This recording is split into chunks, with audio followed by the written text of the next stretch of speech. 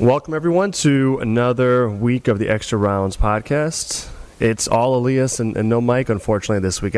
My co-host Mike Dice is out in Houston, Texas, where he'll be covering the UFC, is already covering the UFC Fight Night event, and also the Super Bowl for Fansided. So he's got a really fun week that's underway and going to be going. We've got a fun episode, even though it won't be as fun without Mike. We've got actually one of the fighter on the card of this week's UFC Fight Night 104, Adam Milstead, heavyweight Adam Milstead's fighting Curtis Blades, who's from the Chicago area where we go live from each week. Adam will be on around about 2:45 Chicago Standard Time. Before him, we'll have Rick Glenn on, a UFC featherweight, who's going to be fighting for the second time a week after this weekend, actually, February 11th, against Felipe Nover. Tough veteran Felipe Nover. Really excited to talk to both men. Have really great stories, interesting personalities, and really great fighters. Even they're newcomers. Want to take some time to introduce some of you to them. If you hadn't seen them fight before, if you did see them fight and want to hear from them and learn a little bit more about their lives, we're gonna want to get to them later in the hour. Really excited about that. First, though, I want to get to a question that I've been saying we were going to get to for a while. We take questions here on the Extra Rounds podcast. We listen to your tweets or your direct messages. If we follow you and you follow us at Extra Rounds. We also have a phone line where you can leave messages, voicemails. We play them. If you want to ever do that, and if you've been listening to the show, you know we do play those messages and we do address the calls. That number is 815-570-3923. Again, the number to call, leave a voicemail, make a comment. We take compliments, we take questions. We're not so great with insults, but if you want to do it, you can. 815-570-3923. We also set up just recently an email address as well. You can send us an email that way. And I got an email to my own email address a couple weeks ago, actually more than a few weeks ago, from Brad Stein, and a really interesting question. I want to dig into that first. So again, from now on, you guys can write at theextraroundspodcast@gmail.com. If you email questions, you can do that. You can also call us at 815-570-3923 and leave a voicemail or holler at us on Twitter at Extra Rounds. So Brad Stein from Chicago writes, "Hey guys, finally listened to your podcast in full today," and this is a few weeks ago, "and learned a lot, especially from the interview with Alan Jouban. Question: I feel like striking is dominating in the UFC these days. Partially, this is a reaction to the Nunes-Rousey rematch. I know Nunes is an excellent grappler, too. From my perspective, someone who leans the way of the quote-unquote grappler, how does grappling come back to prominence?" Very interesting question from Brad. Brad, thanks for listening. Thanks for saying you learned a lot. We try to bring on good guests and go into technique and technical components of the fight a lot with them, as they're real experts. So glad you liked the show. Glad you got something out of that conversation. We had UFC welterweight Alan Jouban on a few weeks ago after his most recent big win over Mike Perry, and he had some really cool stories to tell, but he also had some interesting technical stuff to talk about. Alan, of course, is a phenomenal striker. His last fight was fought almost entirely on the feet, except for when he decided to take the fight to the ground and show his really improving wrestling. So that fight, Brad says, that conversation, and also Amanda Nunes really tuning up Ronda Rousey on the feet in their last fight when she beat Ronda pretty fast. Via knockout, or TKO, I should say. That got Brad thinking about grappling, thinking about how grappling back in the day used to really dominate. Grappling in many forms, back to perhaps Royce Gracie winning the first couple of UFCs with submissions on the mat, taking it to the mat, and really outclassing people who didn't know anything about it, or other types of grapplers like, say, a Dan Severn or Mark Coleman, taking people down to the mat on their terms and really dominating, not always with submission holds, though sometimes with submission holds, but a lot of times with some nasty headbutts, strikes, and just pressuring control as well. Brad wonders, if that time of grappling dominance has gone away, he seems to be thinking it has, and how we could possibly return to that as a grappler himself. It sounded like, well, first thing I want to point out is the grappler and grappling skills and style have not fallen out of favor in modern mixed martial arts. We have a host of, let's look at the top level. Let's look at like champions, top contenders, things like that. We got, let's say in the light heavyweight division, off the top of my head, we got the champion is Daniel Cormier. He's an Olympic wrestler, right? That's his base. Before him, John Jones, also his base was in wrestling. Anthony Rumble Johnson, top contender. Yeah, he's a knockout artist now. He started in wrestling.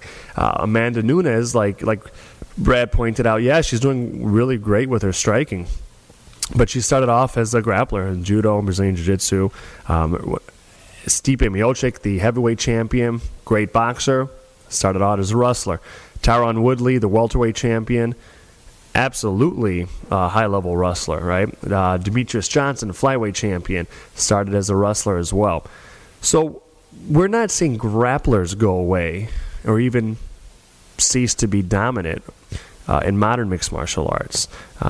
We are seeing a ton of grapplers who learn to strike, right? And the importance of that, even if it's unseen in a particular match, the importance could be any number of things, but it could be this too. It could be someone who is a phenomenal striker, but started off as a grappler. Let's say Daniel Cormier. He's an excellent striker now, in my opinion. It's not my opinion, but I think he's one of the best strikers, in my opinion, out there. Most diverse strikers. He can use a fight. He can use his wrestling in reverse, so to speak, the way Chuck Liddell used to do, where even if I'm not interested in taking you down and putting you on their back, even if I want to make this a stand-up striking fight, I'm going to make sure that you don't take me down by using my takedown defense, which is a wrestling skill. Defense is the other side of the coin, and just as important in grappling as the offensive side. So we're seeing a lot of grapplers who learn to strike. Modern mixed martial arts turned away from being a style versus style, a singular style versus singular style type of matchup. Once better athletes got involved, once the sport had been around a little bit longer in this current form, and knowledge got passed around a little bit, right? At first it was, I represent Brazilian Jiu-Jitsu, I represent boxing, I represent Kung Fu, I represent Ninjutsu, I represent Savate kickboxing, any number of things. Once we all saw what happens in free fighting, we all started learning everything, right? Martial artists started learning, smart ones started learning everything they could. Then it just by sheer evolution and osmosis, it stopped being individual style versus individual style. So then it becomes about matchups. It becomes like anything else in boxing. Everyone knows all the punches, right? It's your physical attributes, your skills, your talents, your reflexes in conjunction with strategies and game plans that determines how that matchup looks, and how you perform in that given night determines how you win. So what I'm saying is it's about matchups now between athletes and between particular fighters more than it is about particular styles. So you're not going to see one style dominate more than the other. Even saying something like, we got behind me here, we got a little problems with the, there we go. Cool, I just noticed. I don't know how long it's been going. Thanks, Rich, for fixing that. We had little logo problems behind me. But we're not seeing, even speaking of striking dominating, if it is, it's a pretty broad generalization, right? Because there's different striking styles. There's Muay Thai kickboxing out of Thailand. There's the Dutch kickboxers who combine Muay Thai with karate styles out of Japan and did their own thing. There's the reemergence of so-called traditional styles like Taekwondo or different styles of other karate that we're seeing used by the likes of Conor McGregor or really a whole host of people, Stephen Wonderboy Thompson. So striking itself is not some monolith. It's a really broad spectrum. It's a blend of a lot of different styles, right? So we've gone away from style versus style by necessity. Beyond that, there's a real structural component. And this, to me, is really the biggest thing. Because everyone learning everyone else's style, that still, in my mind, Brad and everyone else, wouldn't really stop the dominance of dominant grapplers in a fight alone, in my view.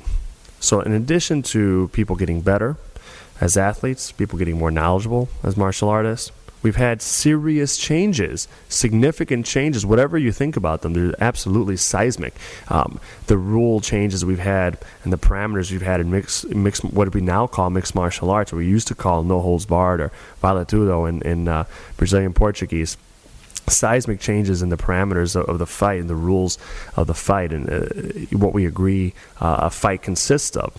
So newer fans may not remember this or be really aware of this, but the rules are very different, and the structure of a fight really affects the game plans and the strategies and the tactics that fighters will be successful with. It's not a matter of just their style alone. They're operating within a system that encourages or discourages certain types of techniques or tactics. So things that we haven't always had that now I think we take for granted. We assume they have to be this way. Round length of 5 minutes, right? Stand-ups, clinch breaks, separating fighters along the fence or anywhere while they're wrestling and try to get a positional advantage on the feet or score a takedown, separating them before they get to do that. Standing them up and separating them when they're working for things on the ground, or biding their time like happens in any other sport as well. Things like the introduction of clinch breaks, stand-ups, which are a cultural thing. They're not mandated in the rules. Things that are mandated in the rules are rounds, round lengths, things of that nature. Back before those things were in place, grappling, we saw grapplers dominate with less diversified fighters. So I believe the more liberal, the less strict rules are in a fight, the more likely the person with a grappling advantage in a match, if one person does have it over the other, is the more likely they are to win that fight. It's just very, very hard to be a grappler in MMA and to, from A to Z in a fight, use your grappling and win with your grappling. They separate you pretty darn quickly from the clinch if you're working against a cage. They separate you pretty darn quick and stand you up pretty darn quick off the ground. It's very, very tough. When we see amazing finishers on the ground like a Damian Maia, someone of that nature, it kind of suggests that it's pretty easy to do. People that train know it is not easy to do. It's not easy to get a submission on the mat with your friends at your dojo. Not easy to do it in a beginner grappling tournament. It's certainly not easy to do it even in an amateur MMA fight where you're slippery, there's adrenaline pumping, they can hit you. It's extremely difficult to do it with the skill level, the opposition that we find in the UFC at the top level. It makes it almost impossible to finish on the ground when the ref is giving you sometimes a few seconds to work before they're warning you about stand-ups, where now we even see referees standing people up from dominant positions. We've seen even very, very prominent referees who should know better, like John McCarthy, stand people up from the mount, stand them up from side mount. These are very dominant positions where you work hard to get there, and it sets you up to have a better chance to then finish with submissions or strikes from a dominant position. The point is that the rules of modern mixed martial arts make it very hard for grapplers to be as dominant as they once were. They're separated often from the ground and from the clinch. So they have to strike, and that's why you see smart grapplers, grappling-based fighters like Daniel Cormier, Demetrius Johnson, Stipe Miocic, the long list of people that we that it goes way beyond the folks we even mentioned off the top. We see them learning to strike, right, and having to use their wrestling largely as punctuation marks at certain points in a fight, maybe to end a round, to have make an impact on the judge's mind, or to use their wrestling, their grappling defensively to stay out of trouble, right, to stay off their back, stay out of a submission hold. So I think the rules have, and the culture of the sport as it's developed to its present form, have a big impact on grapplers no longer being dominant, Brad, in my view. Little side note, gloves, right? We take it for granted. We wear gloves. We wear these little 4-ounce gloves. They didn't used to be that way. Gloves protect a fighter's hand. They do not protect their opponent's head. They might make superficial cuts less likely. They certainly do not protect the brain. If that were true, we wouldn't see an average of 12 deaths a year in organized boxing in the U.S. alone. Let's say nothing of non-organized fights. The blunt trauma that happens from a punch to the head, kick to the head, it's not really from a tackle, a spearing tackle in football as well. We won't really get into that, but scientists have studied football as well and said, the helmets really don't protect the brain. The blunt force trauma is not really cushioned by a little bit of padding around the hand, around the head. And when you wear a glove, when you're taped up, these fighters in the UFC, they're taped up usually, and then they're gloved up. I tell you, even just with an amateur tape job that I've had for fights of mine, you feel like you can punch through a wall. I've been in situations of fights where I got lucky, right, and I was on top, and I was able to punch my opponent a lot in the head, all over the head. The head's very hard. With that wrap job, I didn't feel anything. Try doing that. I'm not saying I have or I haven't, but try doing that with a bare fist.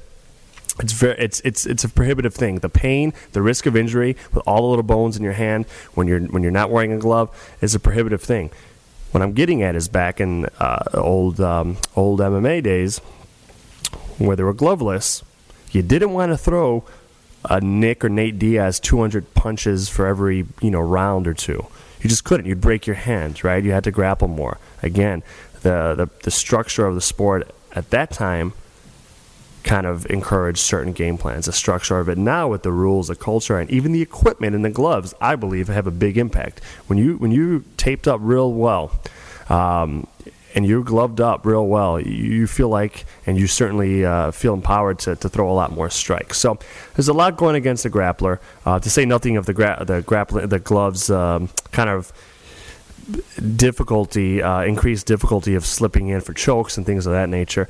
It's tough. The rules, the culture, and the equipment even have changed in MMA so that grappling isn't as easy to impose as a will or as a strategy. The many strategies therein as they used to be. So, Brad, thanks for the question and thanks for getting that discussion started. Everyone's either going to be happy that you got it started or mad at you for my rambling, but it's a really interesting thing. There's a lot of things we accept as automatic, or the way things are now, we accept that it's the way they have to be, and it's not true. So I think for grappling to ever come back into play as a dominant style and strategy, because grappling-based fighters are plenty dominant still, plenty successful. For grappling tactics and strategies and game plans to become very successful and dominant again, I think we would need a return to realism in mixed martial arts rules, culture, and equipment.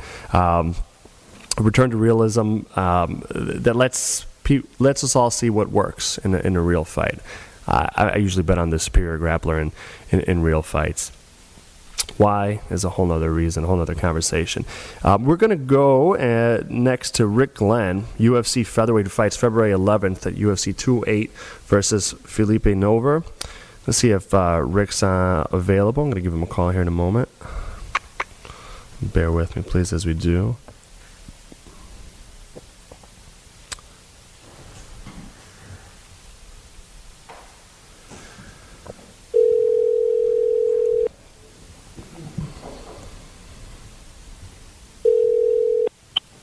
Hello, this is Rick. Rick, this is Elias with the Extra Rounds podcast. You're live, brother. How you doing, sir? Hi, doing great. Thanks for making time so close to your fight. Really excited to have you on. I'm going to jump in. Thanks for having me. Absolutely. So I want to go into your background a little bit, but first I want to just ask about your last fight. Now, your last fight was your UFC debut, and it was a great fight. You didn't get the decision. You lost a decision to another fantastic fighter in Evan Dunham, a guy that's just he has a ton of experience, a lot older than you, been in the UFC for a lot longer. Take us into the mindset. I imagine you were hoping and dreaming and waiting for a while. You had a very successful career already, waiting for a while to get in the UFC, Rick. Was there any consolation in it being such a great fight against a great opponent and everyone realizing what you can do, or is there really no consolation when you don't get the W? Yeah, it sucked not winning, but number one, I wanted to impress the UFC, and I want to be around for a long time. So they did enjoy the fight. Unfortunately, I didn't get to win. I got a bonus, and they did like me, so that was a plus. Was it for you personally? I know after a fight, you probably win or lose, you always take stock of how things went and what you want to work on. Were you more frustrated or more encouraged by how the fight went? Did you always believe that you can go close or beat a guy or show that come close to beating or do better against a guy like Evan Dunham, or did you even prove something to yourself in that fight? No, I really wasn't prepared, so I was just a little disappointed in my preparation. I know I can hang with the best in the world. I've trained with UFC fighters since I had first started, training MMA years ago, and I've had top 10, champion level training partners for years now, so I know where I'm at. The preparation, was it about the notice you got for the fight? Like, I don't know, how much notice did they give you for it, Rick? Yeah, it was about 10 days. Yeah. I was working quite a bit, too, so that kind of cut into things. It was, a little different than what I'm used to. I started working a little more and just wasn't as prepared as I should have been. What do you do for work outside of fighting? Well, right now I just train full-time, so I left my job. I was working in the Costco Tire Center. Mm-hmm. Is that why the notice, I imagine, is why you fought at lightweight, right, instead of featherweight? No, it was a lightweight fight just because Evan Dunham's a lightweight opponent, I guess. What were you open to that? Like, did you say, hey, I'll fight in multiple weights, or did you just take whatever they gave you? Yeah, that was my plan. Was I would have liked to bounce back and forth, but I'm honestly a little too small for lightweight right now. I think featherweight's going to be a much more natural weight class for me. That's interesting because you're a tall dude, right? Like you're listed at 6 feet. You look all of it. Break that down. A lot of times fans may not understand the difference between big and tall, right? Like when you say you think you're a little bit too small for lightweight, even though you're probably as tall or taller than most of them. Like, talk about that. Well, how much weight are guys dropping that you know of, like your opponents at lightweight dropping? How much are they walking around at, and how much are usually used to dropping? I mean, most fighters are at least cutting 20 pounds a week of a fight, and then on up. From that, with the higher weight classes, they're going to be cutting more weight. It's probably not the heavyweight so much, but the week of, I'm cutting 20 pounds, and that's a piece of cake. Years ago I was doing I would start my cuts about 30 pounds out from my weight class at 145 and walk around like 180, 85, and now that there's the IV ban with the UFC, a lot of guys are moving up, but still the lightweights guys are, I imagine they're walking around at 185, maybe close to 90, I'd imagine still. And I don't walk anywhere around that weight anymore. How did you get so good at the incredibly grueling and kind of horrible process of weight cutting? Was it coming up wrestling? No, I didn't wrestle growing up, but coming from Iowa, I had a really good friend, training partner that started experimenting with the water trick and doing the no sodium the week of the fight. And Alan Hernandez, unfortunately, he doesn't fight anymore. He could have easily been a lightweight champion, but I trained with this guy for a few years in his basement. And, self-trained guy, worked full-time, trained multiple times a day, like had a family, crazy. But this was like 10 years ago when he was starting to do this, and I pretty much do the similar thing to this day. 2 gallons of water for about 3 days. I'll mix it up sometimes, and then you cut it down a quarter gallon until the day before weigh-ins, and then you kind of gauge where your weight's at. And so you just kind of trick your body, flush it out with water, cut the sodium out, eat a lot of fresh greens, fruits, vegetables. See, everyone needs to listen to that. Everyone talks about, oh, I need to drink more water. I need to have 8 glasses a day. This is, ladies and gentlemen, a featherweight talking about drinking 2 gallons a day, right? So it puts everyone else to shame. Like, you're not drinking a lot of water unless you're 160 pounds and drinking 2 gallons a day. Goodness gracious, is that one of the hardest parts of it? Like, everyone talks about what you got to keep out, Rick, as you're cutting weight. Is getting enough water in your system a challenge in and of itself? Oh no, I drink a gallon of water. I mean, some days I'll go through a gallon of water before noon. Wow. I have a couple practices and I'm like, oh crap, like sometimes I got to catch myself and slow down a little bit. But I carry a jug around, and a gallon of water is nothing. And I know plenty of friends and family that, a gallon of water a day would benefit them tremendously. I bet all of us, yeah. No, yeah. So what got you interested in MMA? You're not too far from us here. We're here in Chicago. You're in a gigantic wrestling place, but you will have to have you in studio one of these times as well after the fight. Yeah. It'd be great. You didn't wrestle though. Like, what got you interested in fighting? Was it your friend Alan? You saw him doing it, or what was it? Yeah, actually it was. I boxed for a couple of years in high school at a community boxing club, and that closed down, and I just kind of fell into the MMA. My brother was a pretty big wrestler, and just really, really well, talented, whatever, at wrestling, and he got into it. And I didn't really like the grappling part at first, but I knew I needed to train it, and so I was kind of behind the scenes for a couple of years, working some shows and helping some promoters out, run these events, local MMA events, and seen a lot of stuff behind the scenes and at shows. And I knew, it was interesting. I wanted to do it, and eventually I did.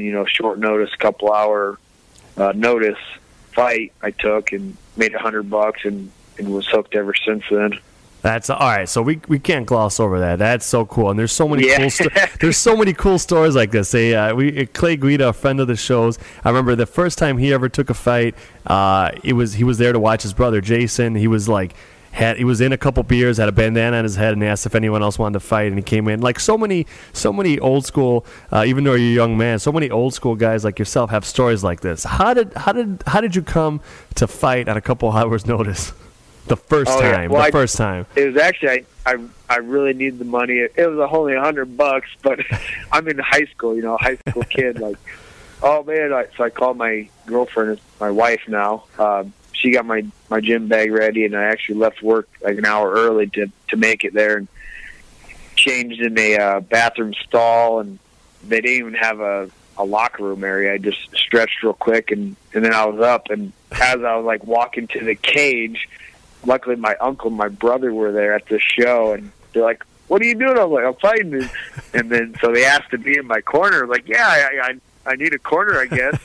And I went to the second round, and in between rounds, I actually didn't have any water either. So they, reached over and grabbed a friend's water that was nearby, a water bottle, and tossed it in it. And yeah. So were you helping put this show on, and then they just needed a guy fell out and they needed another guy? Like, how did that even come about? No, I was actually. It was a promoter that I knew, Tyrone Roberts. He fought in the UFC once, way back when. But I knew him, and he hit me up, and I was working at Staples at the time in the furniture department. That's amazing. Now. Had you done any grappling training at that time, or were you just doing the boxing? A little bit, but I was doing more boxing at the time. That's amazing. Now these fights, Rick, are these the type that these? I imagine these aren't on your record, or are they on your record? Yeah, this is my amateur. Yeah, but this was back when amateurs could throw elbows, and it was. I remember just before I was fighting. Hearing about guys, being able to do headbutts and stuff, like, oh, dang. But, I always wanted to do headbutts in my fights, but at least I got to do elbows and, knee to the face.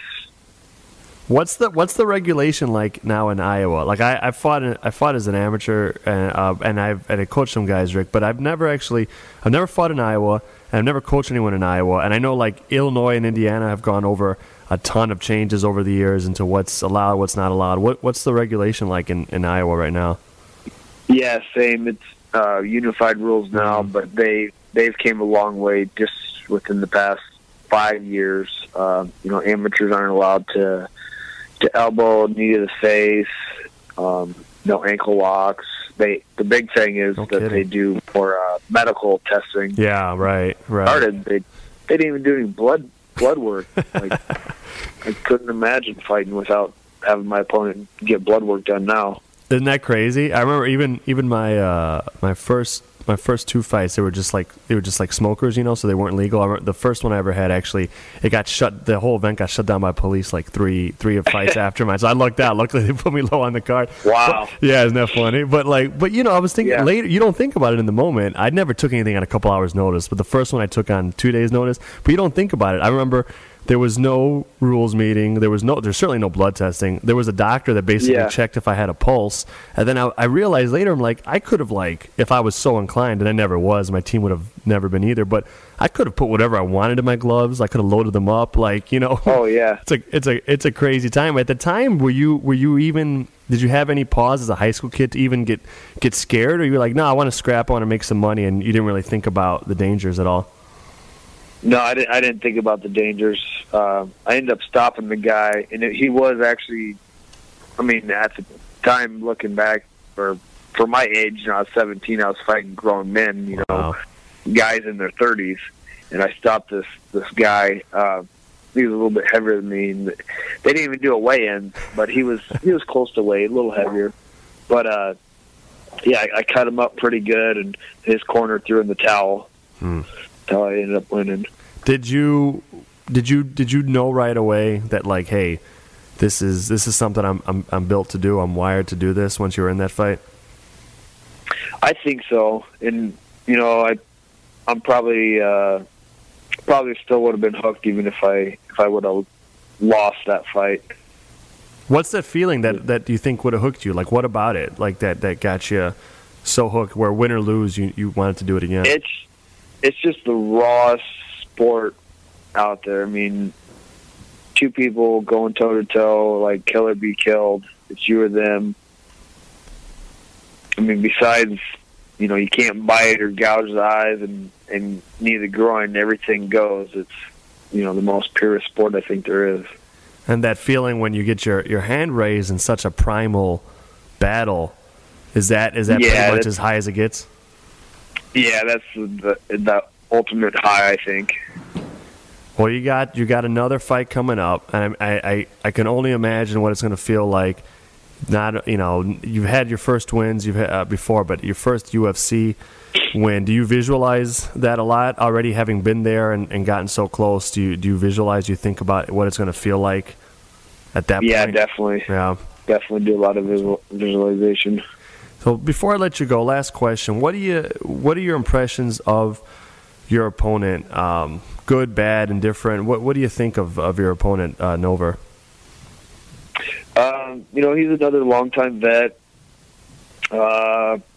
He's been around for a while. Obviously, I have respect for him, just like all my other opponents. But he's in my way. I need to get that victory. I'm sure he's thinking the same thing. But I've dedicated a lot of time, sacrificed a lot of stuff to this fight. I'm coming for the victory. Well, Rick, we really appreciate you taking so much time to talk with us, especially so close to your fight. We've been talking with Rick Glenn, UFC featherweight. He'll be fighting next at UFC 208 against Felipe Nover. It's been a real pleasure talking with you, man. We'll have to have you on again afterwards. Best of luck with the rest of camp and the fight, brother. Yeah, thank you. Take care. Thanks for having me. You got it. Take care.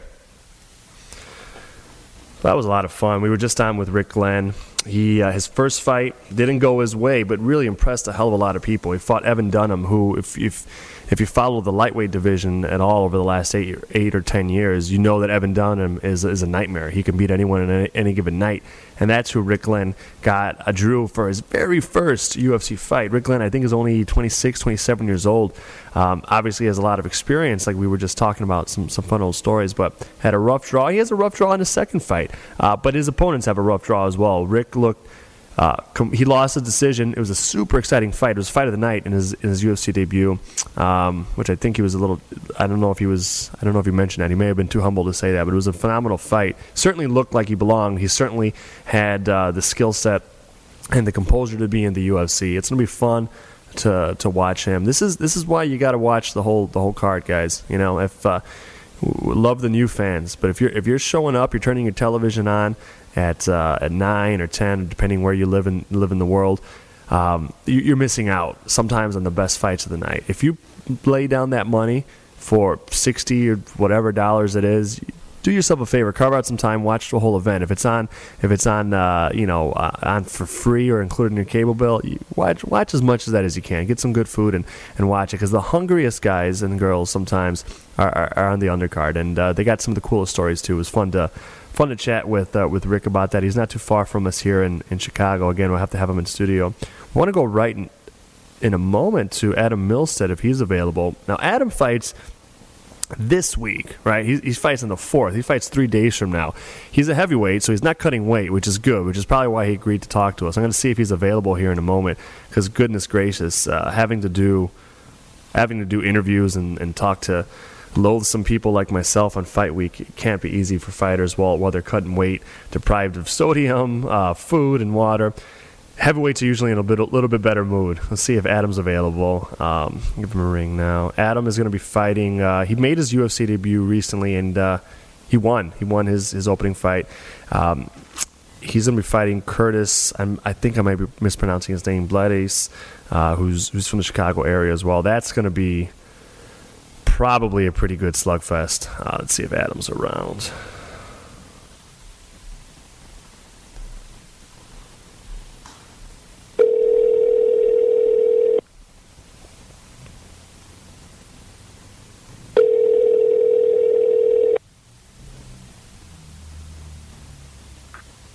Hello? Hey, Adam, this is Elias with Extra Rounds Podcast. You're on live, brother. Hey, how's it going, man? How are you? I'm doing well, man. Really, really excited to talk with you, and really honored that you're talking to us so close to your fight. I was mentioning that the heavyweights, there's a lot of stress, but the heavyweights are not as grumpy as other people, because at least you're not cutting weight, right? Yeah, that's for sure. No, we had 2 large pepperoni pizzas last night. And today we just got a box full of Nutty Buddies, so yeah, we're good. All right. So one of the things I was going to ask you about, I've seen you come in around 225, 230. I was going to ask you, hey, have you considered going down to light heavyweight? I think I have my answer. This is why. So you could eat Nutty Buddies and pepperoni pizza, right?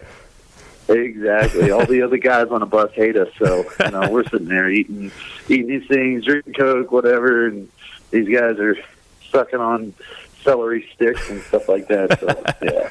You going happy and you going energized. That's a good thing, man. I have a few questions I want to dive into, but things that I know about you that I want to learn more about. But one of the things that was mentioned to me was that you sing. You're a country singer.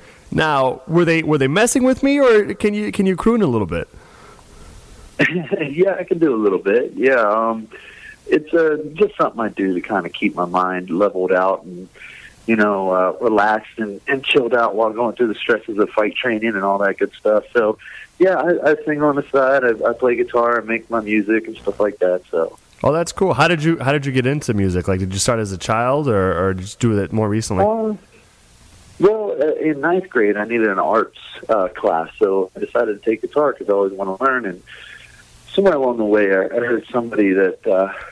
Chicks like guitar players, so that's when I started playing guitar, and then eventually I started kind of like singing along with the chords I was playing, and eventually I just kind of became self-taught, and then one day I decided to throw out a song on YouTube or Facebook, and I got a lot of positive feedback, and I was like, you know what, let's see how far I can go, and so I used it in a combination of, just trying out, see if I have a knack for it, and at the same time to balance out the violence, so to speak, in my life. So that's pretty cool. There was I don't know if you've ever seen those mariachi movie series. They had the Desperado one with Antonio Banderas and stuff, and he's a singer and he's a guitar player in Mexico. And in one of those ones, he talks.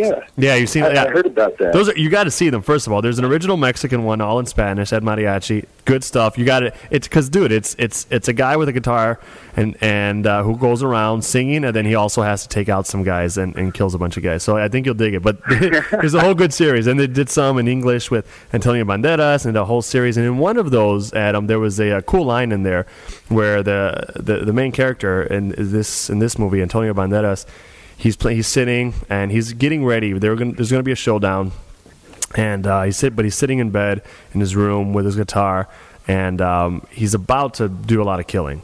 But he's tuning around with a song. He's playing around, tinkering with some chords, and he says, I think it's something to the effect of, it's easier to destroy than to create. So it's kind of cool to hear you talk about that balance, right? Because you spend so much of your effort, mental energy and physical energy, trying to do, well, of course it's a sport and the refs are there, but trying to do things that would, but for the referee, kill someone, but you also spend time creating. It sounds like that's an important balance to have for you. Oh, yeah.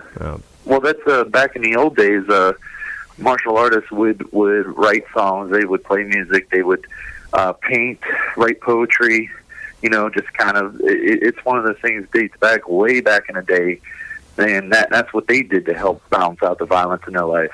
That's cool. That's who you're right. It's a throwback thing. Who are some of your favorite artists? Who are some of your favorite songwriters or guitar players? Well, I'm always going for like the fun ones. So I sing country, so I like Dierks Bentley. I mean, he seems like if I was going to party with one, that'd be one. Florida Georgia Line is a good one. I always liked getting in a little bit of the rock too. I liked Stained. Listen to even the older ones, Metallica, AC/DC, Guns N' Roses. I'm all over the place, man. If it sounds good, I listen to it. So I dig it. But I really like country because a lot of what I do kind of revolves around the lyrics of a normal country song. So kind of fits into my lifestyle. That's pretty cool. Would you gotta get yourself a title fight so you could have Aaron Lewis come and sing you out like he did for Chad Mendes one of these days, right? Yeah, that'd be awesome. I love that, man. Yeah, Aaron Lewis is a great dude. I mean, he pretty much is like pretty much what I would do if I was in his shoes. Just basically go on tour and then get back and then go hunt and live the country lifestyle. So that's pretty awesome. Before we move on, like where you mentioned putting stuff out on YouTube, where could people find you online and check out some of your work? Yeah, if they go, normally just YouTube my name, Adam Milstead, cool. And things will pop up. I have a song. I did a couple covers. One of the Eric Church song. I have an original out, and then also another cover of, to be completely different is a Five Finger Death Punch song. So nice. Yeah, that's very cool. So I was looking at your early record, at least the listed stuff, and I don't know if you had fights that are not listed before this, but the first listed fight for you as a pro, Adam, was a loss. Was that your first? Was that the Tequila loss? Was that actually your first MMA fight, or had you ones before? Oh no! If you go on the mixedmartialarts.com, normally has all of them. Okay, I was on Sherdog. Got you. Yeah. Sherdog doesn't list any of those. No, I had about 12 or 13 other fights prior to that. I went 10 and 12, or I went 10 and 2 as an amateur with 3 titles, and then then I went pro and lost my pro debut. Got you. So. How was that? Like losing your pro debut? Was it especially after such nowadays and at least in MMA, to have 12 amateur fights, that's actually a pretty long one. Like most guys rush into pros, so you guys are obviously cultivating. It seems like you're cultivating yourself, getting experience. To lose the first pro one, was it tough mentally for a while? Yeah, but it was, I think, the driving force I needed to really push forward and start training like a professional. And it was a wake up call for me. You can't go out there and think you're going to do some flashy kicks and think you're going to do something real cool that people are going to talk about. I mean, that works once in a great while, but it's not professional work on that in your game plan. And that's, of course, what happened to me. I ended up doing something stupid and got caught. But regardless of the situation, it was technically what I needed. And, shortly after that fight, that was my last light heavyweight fight. After that, I decided to go to heavyweight. Oh, wow. See, that's an interesting thing. So many people drop down after adversity or loss. You went up. We talked a little bit about eating and not being hungry. What's been one of the biggest benefits for you as a heavyweight? What do you feel? Do you feel you're quicker than most of the guys? Do you just feel more energy? Like what do you like about it? Yeah, just being more agile, having more cardio, and at the most part, I think the biggest thing is just being happy. It's as a light heavyweight for me, I wasn't really so worried about losing the weight. I mean, I stuck around 215, 220, and then I would, stop eating that week and eventually drop. But it was miserable at times.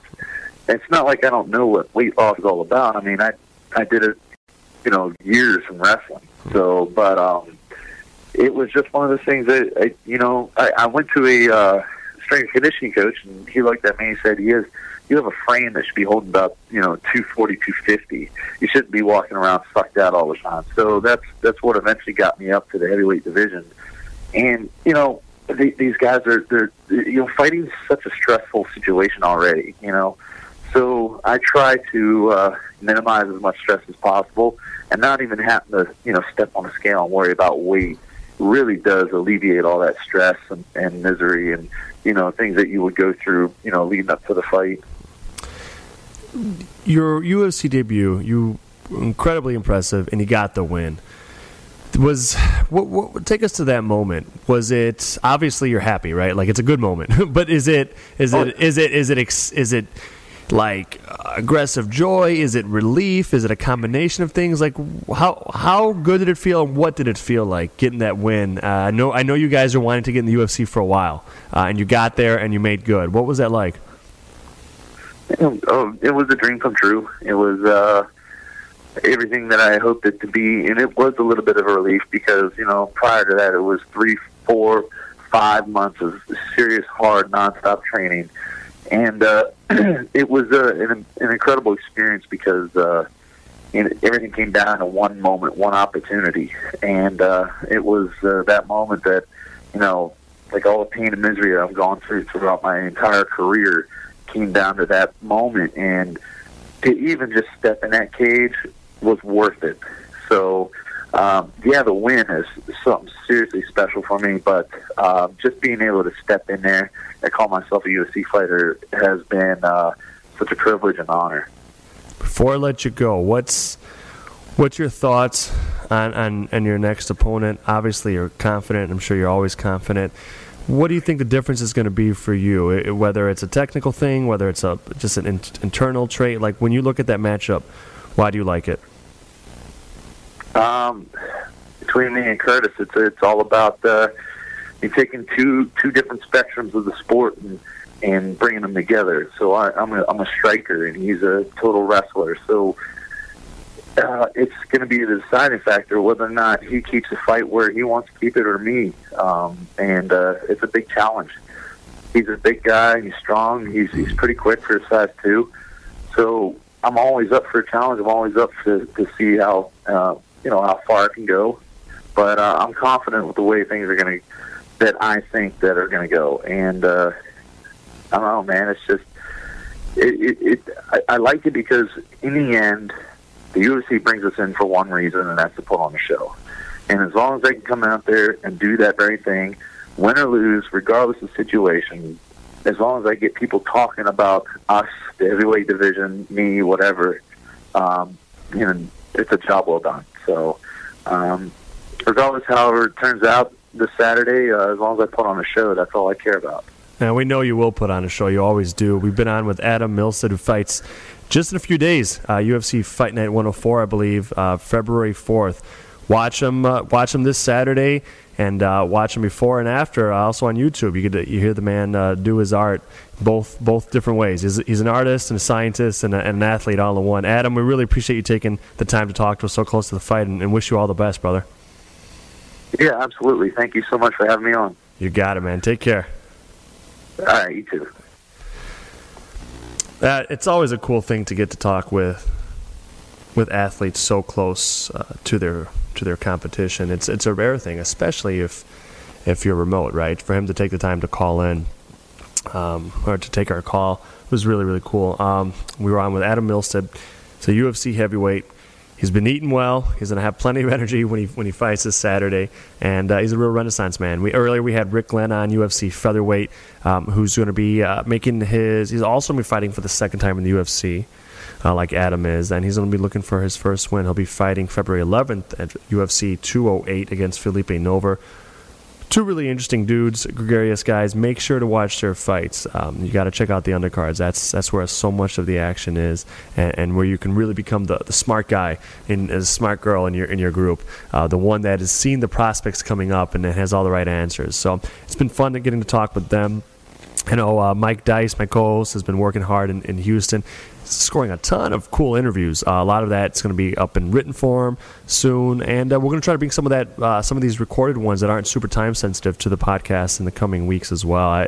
It's been really cool to get his transmissions and saying, I talk with this person, that person. He's just doing a lot of awesome work at kind of, other than Chicago, in my view, the place to be this week is in Houston. You got the UFC, and you've got a little thing called the Super Bowl going on as well. I heard there's a decent newcomer called Tom Brady trying to win another title. So a lot of big stuff going down where Mikey D is, and a lot of fun stuff going on here. I'd like to thank our guest Rick Glenn and Adam Milstead, and also Richard for making sure that I don't step on my toes and fall on my face every episode. It's been a lot of fun this week. Next week we should have Mike back, hear all about the Super Bowl, all about Houston, Texas, and the UFC down there, UFC Texas, UFC Houston. So that's going to be a fun one as well. We'll let you know on Twitter. We'll announce the guests as soon as we have next week's guests booked. We'll let you know. As always, leave us a line at Extra Rounds. On Twitter, call us at 815-570-3923. Leave us a voicemail with some questions, some observations. Want to thank Brad Stein for his question that kicked off the first half of this week's episode. It was a real thought-provoking one. So everyone else, enjoy your week. Share it. If you're listening to this on iTunes and you dug it, please give us a 5-star review. Really appreciate it. Makes a big difference. If you like it, send it to a buddy of yours that hasn't heard us. So for Mike Dice, for Richard Durante, I'm Elias Cepeda, signing off from Next Rounds Podcast. Have a great one, guys.